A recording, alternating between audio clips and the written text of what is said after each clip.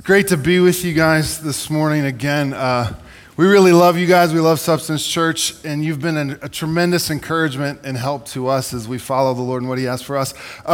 This morning, unfortunately, Devin and the kids couldn't be with us, and some of you have come up to me and asked, "Hey, is Devin and are the kids coming?" I'm like, "No, Devin's not feeling great." It's like, oh. Kat even said, "Well, we're glad you're here." But they send their love. Devin's bummed that she wasn't feeling up for it. So I'm excited to get into God's Word with you. Ronnie, I've got some good news, bad news, though. Bad news is I'm stretching out your mic because my head's so fat. So we'll work on that. Good news is you ran out of chairs. Bad news is I'm going to have to bring some back. They graciously let us borrow some of your chairs for our house church thing, what we're doing right now. So I'm going to have to bring some back because God is blessing you guys, and it's awesome to see so many people here. So as a guest myself, I want to welcome the rest of you guests. This is awesome, and we pray that God continues to encourage you today. We're going to pick up, like Ronnie said, this is week 3 of the Acts series, the church that Jesus builds. Psalm 127:1 is a familiar verse. It says, "Unless the Lord builds the house, those who build it labor in vain." That basically means if God ain't in what you're doing, you're wasting your time. And so as we go through Acts, we're seeing what God is about, how His Spirit moves, how He builds His church. It is by His power and according to His plan that He does it and for His glory.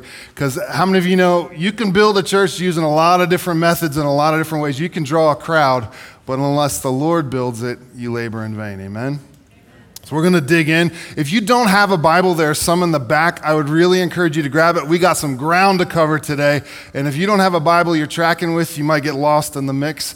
I want you to track with me and hold me accountable. If you have your Bibles, go ahead and turn to Acts 2. We're going to start at verse 1. If you're using the Bible from the back, I believe it's on page 855, and you'll be able to follow with us. Last week, Pastor Ronnie talked about wait, pray, trust, and move. And he challenged us from Acts chapter 1. And how many of you know that nobody likes to wait? It's hard to wait. You go to the BMV, it's like the worst place in the world. You do not want to wait. But Jesus was really clear several times when He gave His disciples the command and the instruction to wait before they did anything else, to wait for the Holy Spirit. John 14, at the Last Supper, it's just hours before His death. He's sitting with His dudes and He says, "Hey, I will ask the Father and He will give you another helper to be with you forever, even the Spirit of truth, whom the world cannot receive because it neither sees Him nor knows Him. You know Him, for He dwells with you and will be in you."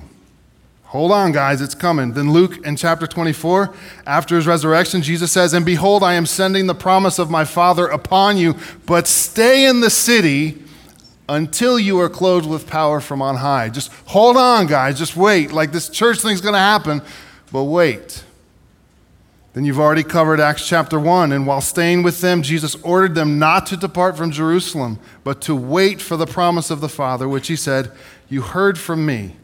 For John baptized with water, but you will be baptized with the Holy Spirit not many days from now." When you're waiting, don't you kind of like to know how long you got? Again, at the BMV, you pull your number and it's like 46 and you're like 82. You're like, "Oh man, this is not good. I'm going to run to Starbucks and I'll be back. I'm going to go get a haircut. I'll be back." Not many days from now. Jesus clued them in like, you're not going to have to wait too long. And then Acts 1:8. Right before He ascends back to heaven to be with His Father, He says, "But you will receive power when the Holy Spirit has come upon you, and you will be my witnesses in Jerusalem and in all Judea and to the end of the earth." It's like, okay, Jesus, we get it. You've told us several times we got to wait. But now what? What do we do while we're waiting? Like, how long are we going to have to wait? And who or what are we waiting for exactly? How are we going to know when you actually come, or He comes, or it comes, or whatever's coming? How are we going to know? This week, me and our 2 youngest kids, we traveled to Delaware on the East Coast for a family funeral. And so our youngest, her name's Shiloh, she's 7. And so we're driving across Pennsylvania. And if you made that trip, it's long. Like you take the turnpike from one end to the other. And she's like, "Are we in Delaware yet?" "No, we're still in Pennsylvania." She goes, "Come on." I said, "I know, it's long." She's like, when are we going to get there? I said, when we get there, I'll tell you, because there's going to be this big white sign that says, welcome to Delaware. So she asked a few more times, are we still in Pennsylvania? Yes, we're still in Pennsylvania.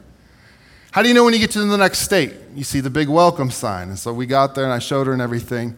There's always a sign. And so the disciples are kind of wondering, I'm sure, like, what's the sign? How are we going to know what we're waiting for when it comes? We don't want to miss it. And that's what we're going to look at today. Pray with me one more time. Father, we ask that you would open our ears to hear you speak to us by your Spirit through your word this morning. God, open our hearts no matter what our week has been like. We thank you that your presence is here with us. And so, Lord, we pray that the truth of your word, the promises of your word, the warnings of your word, and the hope of your word would sink deep in our hearts today as we're reminded of the gospel. In Jesus' name, amen. Okay, so we're going to start Acts chapter 2, verse 1. Here we go. You know from Acts chapter 1, it tells us that Jesus, after he resurrected, he hung out on the earth for 40 days. Remember that? We don't think about that or talk about that often, but like he resurrected, it's like, oh, amazing. He appears to the disciples, like walks through walls. And then it tells us for 40 days he did that. He appeared to different people. At one time he appears to a crowd of 500. And it's like Jesus was just chilling for a while. He makes breakfast on the beach for his disciples one morning. And then at the end of the 40 days, he ascends to his Father. And then Acts chapter 2, verse 1 says, when the day of Pentecost arrived. Pause right there. Okay, so it's giving us a time. It's telling us when this happened. It's happened on the day of Pentecost, which for the Jews was also known as the Feast of the Harvest or Feast of Weeks. It was one of their annual festivals. And it always happened 50 days after Passover. So we know that Jesus was crucified Passover weekend, right? That happened that weekend. We know from Scripture that he hung around for 40 days after that weekend. And so where we are this morning is on the day of Pentecost, which is 50 days after. So this happened about 7 to 10 days after Jesus departed, after he gave his great commission and ascended, and they watched him go up in the clouds. It's about a week after that. Are you with me? Just for those of you that like are bugged out, like how long was it? It kind of tells us here, okay? So they weren't waiting super long. When the day of Pentecost arrived, they were all together in one place. Good. That's what he told them to do. They were waiting for him. Awesome. Verse 2. And suddenly there came from heaven a sound like a mighty rushing wind, and it filled the entire house where they were sitting. And divided tongues as of fire appeared to them and rested on each one of them. And they were all filled with the Holy Spirit and began to speak in other tongues as the Spirit gave them utterance. So at this time, Pastor Ronnie's going to come up and give a demonstration of that. Oh, that's next week, sorry. No, so this huge, it says they're all together in one place. They're sitting in the house. Most likely the house meant the temple. The temple's referred to the house later on in Acts. And you probably wouldn't find a house in Jerusalem this time that would fit 120 people sitting on the ground. We're cramming 50 people of our church plant in a pretty big size house, and it's hard. So I can't imagine a house holding 120 people. Most likely they're in the temple. And this huge, loud, rushing wind sound comes through. And then the next thing they know, they see these tongues of fire, and it's like, oh, and it's like resting on them. And so audibly and visually, they see this manifestation. And as you read through Scripture, a wind is often associated with the Spirit of God moving. And fire is often designating that God's presence is with his people, all through the Old Testament. So these are kind of symbols and signs that they would get. Like, welcome to Delaware. Like, they would get that God is doing something in this moment, that he is present with them. This must be what we have been waiting for. And so they're all filled with the Holy Spirit, verse 4, and began to speak in other tongues as the Spirit gave them utterance. I just can't imagine what that was like. So this says all filled, not just the apostles. Men, women, children, leaders, lay people, everybody, the 120 are speaking in tongues. Verse 5. Now there were dwelling in Jerusalem Jews, devout men from every nation under heaven. Dudes, that's an important verse. Sometimes we wonder like why we're waiting and how long we're waiting. How many of you know that God's time is right on time? At this moment, mostly because of the Passover, Jews from all known parts of the world had gathered in Jerusalem, speaking all different languages. They had come for the Passover. They've hung around for Pentecost. And God's like, now is when I'm going to send my Spirit. Verse 6, and at this sound, the multitude came together, and they were bewildered because each one was hearing them speak in his own language, and they were amazed and astonished, saying, are not all these who are speaking Galileans? And how is it that we hear each of us in his own native language? Parthians and Medes and Elamites and residents of Mesopotamia, Judea and Cappadocia, Pontus and Asia, Phrygia and Pamphylia, Egypt and the parts of Libya belonging to Cyrene, and visitors from Rome, both Jews and proselytes, Cretans, Arabians, we hear them telling in our own tongues the mighty works of God. And all were amazed and perplexed, saying to one another, what does this mean? Like, what is going on? Like, why is this happening? And look at the response. But others, mocking, said, they are filled with new wine. Basically, they're drunk. And I'm thinking like, yeah, that's a likely explanation. Most drunk people become more articulate and learn a different language when they're intoxicated. But in those two verses, you see two different heart responses to the Spirit of God when he's at work. You see that? One heart says, what's this mean? What's going on? They're drawn to it. They're curious. They're hungry. They want to know. And the other heart attitude, when the Spirit of God moves, is like, whatever, they're crazy and just flippant and dismissive. They must be drunk. The heart is cold, not responding to what God is obviously doing. Verse 14. But Peter, standing with the 11, lifted up his voice and addressed them. Now, if you know anything about Peter, do you think maybe in that moment, as Peter's getting to get up, John just kind of put his hand on Peter's arm like, dude, no. Dude, let me get this. Peter is notorious for putting his foot in his mouth.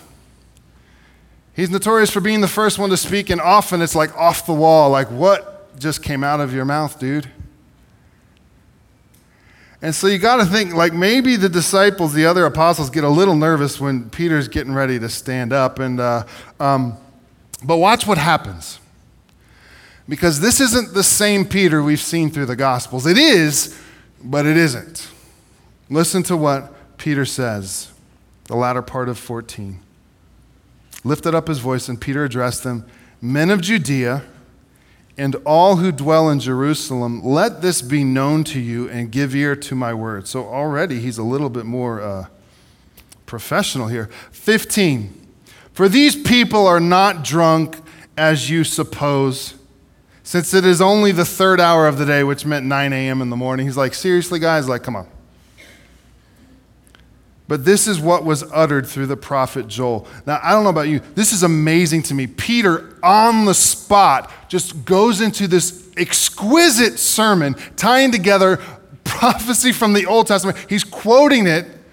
He's obviously memorized it as a young Jewish boy. He's quoting and just like unloads the word of God and ties it together and says, this is Jesus. This is all, it's all pointing to Jesus. And listen to what he says. This is what was offered, spoken through the prophet Joel. Verse 17, and in the last days, this is Joel speaking, Peter's quoting him. In the last days it shall be, God declares, that I will pour out my spirit on all flesh.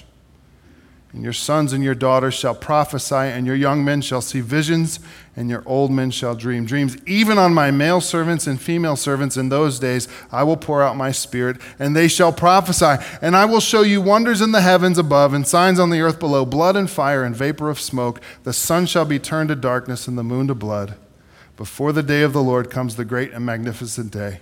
And it shall come to pass that everyone who calls upon the name of the Lord shall be saved. All of that was from Joel chapter 2. He just rattles that off. He's like, this is that, guys. Verse 22. Peter continues, "Men of Israel, hear these words. Jesus of Nazareth, a man attested to you by God with mighty works and wonders and signs that God did through him in your midst, as you yourselves know." I mean, think about it. There are people in Jerusalem right now that actually saw Jesus and actually saw him do miracles. They might have actually eaten the bread and the fish that he multiplied for the crowd.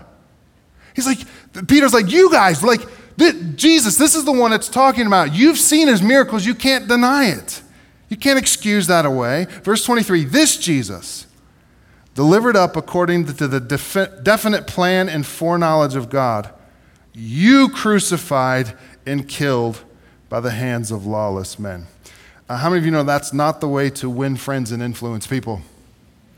You crucified and killed by the hands of lawless men. God raised him up, loosing the pangs of death, because it was not possible for him to be held by it.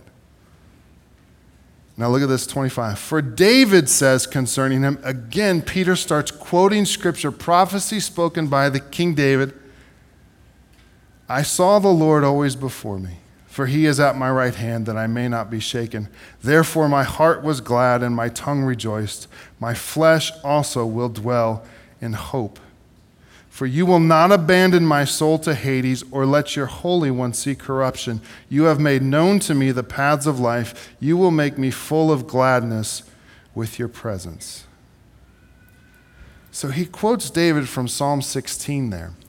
And although David wrote this psalm, spoke this psalm in the first person, Peter is putting together that David's not talking about David. David's talking about the coming Messiah. And so in the middle of this sermon, Peter's like, David was talking about Jesus.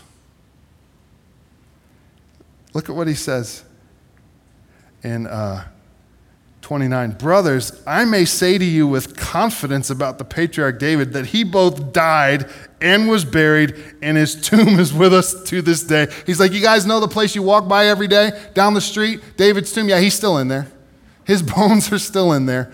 This verse in Psalm that David spoke, he's not talking about himself. Being therefore a prophet, and knowing that God had sworn with an oath to him that he would set one of his descendants on his throne, he foresaw and spoke about the resurrection of the Christ, that he was not abandoned to Hades, nor did his flesh see corruption. This Jesus God raised up, and of that we all are witnesses. I think he's referring to the 120. They had seen Jesus over those 40 days, like, guys, we're all witnesses. We've seen him. We're telling you we've seen him. Verse 33, being therefore exalted at the right hand of God, and having received from the Father the promise of the Holy Spirit, he has poured out this that you yourselves are seeing and hearing. What he's saying in 33 is the fact that we're seeing the Holy Spirit move in this way today is further evidence that Jesus was who he says he was. He promised that he would send his Spirit, so if the Spirit has come, that must mean he was God. He went up to heaven and sent a Spirit. Like, guys, you're seeing it. He's just pointing out to them what they're experiencing. Verse 34, for David did not ascend into the heavens, but he himself says, the Lord said to my Lord, sit at my right hand until I make your enemies your footstool. Let all the house of Israel therefore know for certain that God has made him, speaking of Jesus, both Lord, which means God, and Christ, which meant the Messiah, the anointed one. This Jesus whom you crucified. It's like boom, mic drop. He tied together the prophets from the Old Testament that whole crowd knew. They were all Jews. They knew the scripture. He says, this is what Joel was talking about. This is what King David, who we all love and revere, this is what David was talking about. It is fulfilled in Jesus. And he is both Lord, he is God. He's speaking to Jesus' deity, which was a huge thing. And he's Christ. He's saying, he, Jesus, the one that you've seen, the one that you've heard, you've seen his miracles, he's our Messiah. He is God and he is our Messiah. And you crucified him. And so, I mean, there is a crowd of people, and Peter just laid it out. succinctly, clearly, biblically accurately, he lays out the gospel. And he points out their sin and their culpability in the death of Jesus. God preordained this, but you aren't off the hook. You are party to his death. The one that you crucified, he is our Messiah. And so what's the response? Verse 37. Now when they heard this, they were cut to the heart. How many of you know what it's like to be cut to the heart? When the Spirit of God cuts you to the heart, it kind of hurts, doesn't it? Kind of takes the wind out of your sails. It humbles you. When the Spirit cuts us to the heart, we see that God is much bigger and we are much smaller, that he is more holy, and we see our sin more and more for what it is. But how many of you know that in that place where we're cut to the heart, it's a sweet place, where we've been reminded of who he is and also of his love for us. And so it says that the crowd, they were cut to the heart. And listen, we know that they're cut. And they said to Peter and the rest of the apostles, brothers, what shall we do? Peter, in light of what you just said, like we believe it, like what hope do we have? What do we do now? We've crucified God, our Messiah.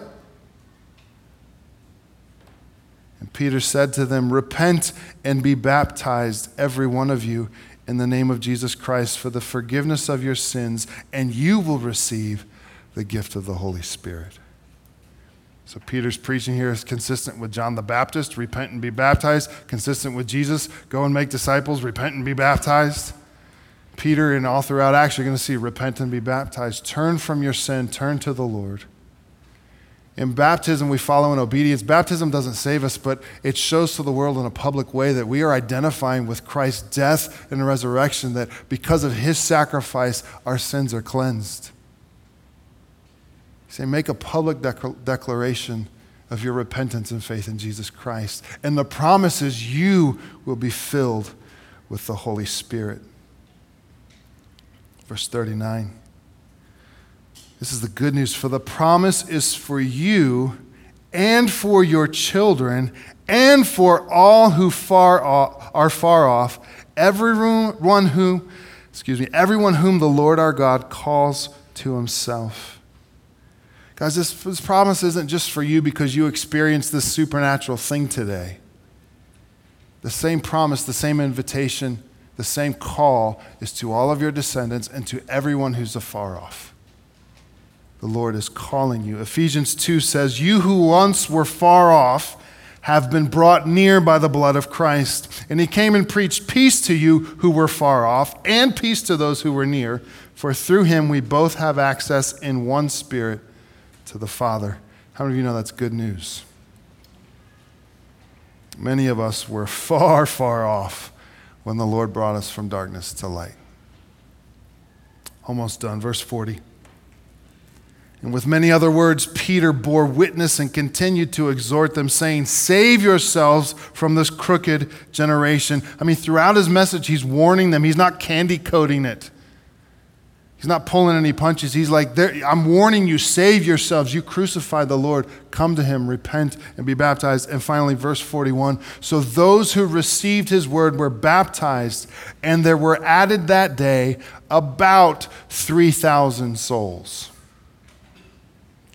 The Lord builds his church from 120 probably nervous, scared, anxious believers that morning to 3,120 that afternoon. Because the Lord, moved by his Spirit, empowered Peter to speak the word, proclaim the word, and the Holy Spirit drew the hearts of men and women to himself.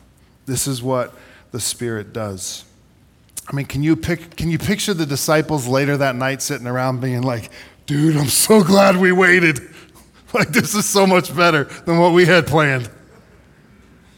Jesus knows what he's doing. He's faithful. He came through. I don't think they had any idea it would be like that. Do you think that they were starting to take any credit for what happened that day? So, Matt, what in the world does this have to do with me? What does this have to do for Substance Church? And church, I would tell you the Spirit of God is still doing the same thing. Well, what do you mean? Acts 1:8 said, "But you will receive power when the Holy Spirit has come upon you, and you will be my witnesses in Jerusalem and in Judea and to all the ends of the earth." The Spirit of God is doing the same thing today. The Spirit of God sends us out. And so often when churches talk about the Holy Spirit, we're talking about this supernatural, weird, fuzzy feeling thing and some weird stuff. And it's like, oh, I want the Holy Spirit. No, I don't. It's kind of weird. Like, I don't know. Well, the primary roles of the Holy Spirit is to empower us, to send us out, like he did that morning with Peter, to proclaim the gospel. The Spirit of God, if you saw it, moves toward people. I love that when the Holy Spirit showed up, he gives them the gift of speaking in tongues in that moment. And in that moment, in that passage, I believe, obviously, it was natural languages that were known human languages that they didn't know themselves. It was a supernatural gift. But look at the significance of that. All throughout Scripture, we see God and his character continually moving toward people. Sinful, broken, lost people. He continually goes out of his way to come near to us. And even in this moment, as he sends his Spirit, it's not just to be like a vitamin B shot in the arm of the church of those 120 who are like, "Ooh, I felt warm and fuzzy and I saw a flame." No, it's to send them out, to move them toward the lost. Do you see that? The Spirit of God moves us toward others. He sends us out. And you see, if you were one of those Jews that spoke a different language from another part of the world at the time, you're in Jerusalem, and you hear somebody speaking about God in your own language, think about how that would make you feel. You ever traveled abroad or in a foreign country where you are the minority and you don't speak the language? Doesn't that feel really isolating? You're a little scared at times, like, dude, if I get lost, like, I'm a dead man. I feel helpless. It's like, yeah. And how many of you have been in that place where all of a sudden you run into somebody in the airport that speaks English? You're like, oh man, don't you just breathe a sigh of relief? You feel a little more at home. You feel a little more safe. You feel a little more accepted. You don't feel so alone and isolated. And so here all these people are from all these different parts of the known world. They hear the gospel being preached in their own tongue. The Spirit of God was moving toward people. And so I'd ask you, how might the Lord want to empower you by his Spirit to move toward people? Don't look for the weird, freaky thing to happen. Look for the fruit of, wow, Lord, you've given me so much, Lord. You've given me a heart for my neighbors. Like the donut thing is a move of the Spirit of God, believe it or not, through donuts. And I'm saying amen to that because I like donuts. But what the Lord calls you to, the heart that he gives you, what he breathes into, will always move you toward people. If the Spirit of God is moving in a church and all the church does is become more inward focused, let me go out on a limb and say that's not the Spirit of God. The Spirit of God will always send us out to reach the lost. The second thing the Spirit of God always does is he always draws. He sends us out and he draws people to himself. He draws people to Jesus. Verse 6 said, at this sound, the multitude came together. Their hearts wanted to know what's going on. What does this mean? And at the end, what shall we do? The Spirit of God draws people's hearts to Jesus. The Spirit of God is the one who cuts to the heart of people. He cuts to the hard heart of people and opens them to the gospel. And that is still his job. So maybe this morning you would say, you know what? I feel like the one who is far off. Like maybe at one time I was kind of felt close to the Lord and now I've just been doing my own thing. I don't even know why I'm here this morning. But something that you're saying from this, Matt, I feel like I want to know more. And could it be that the Lord is speaking to me by his Spirit and I'm being stirred? Absolutely, he is calling to you even though you're far off. I mean, look at Peter.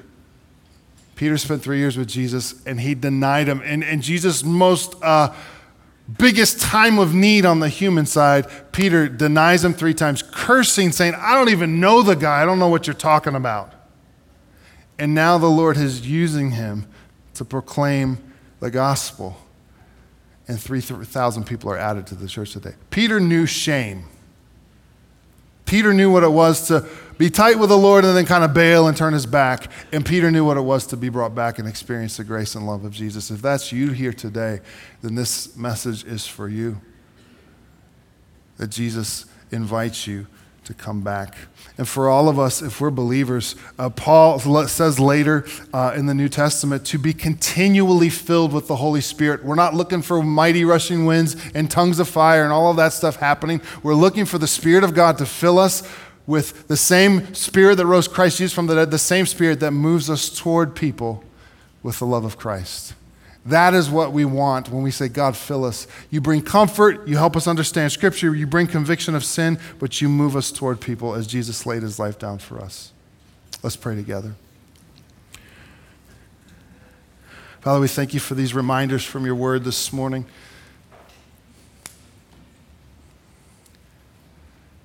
Lord, forgive us for when we think we can do the Christian life on our own, like, okay, Jesus, you saved me, and now I'm going to work really hard and be a good Christian. Lord, we can't do anything apart from your Spirit, anything that matters. And so, Lord, for those of us this morning that know you, God, I pray for each and every one of us that you would fill us with your Spirit afresh this morning. Lord, that is a prayer that you promise you'll answer. That's your will for us. You want us to be filled with your Spirit. And so all across this room, if your heart is stirred, if you want to be filled with the Spirit, I would just encourage you in your own heart, just say, Lord, fill me today.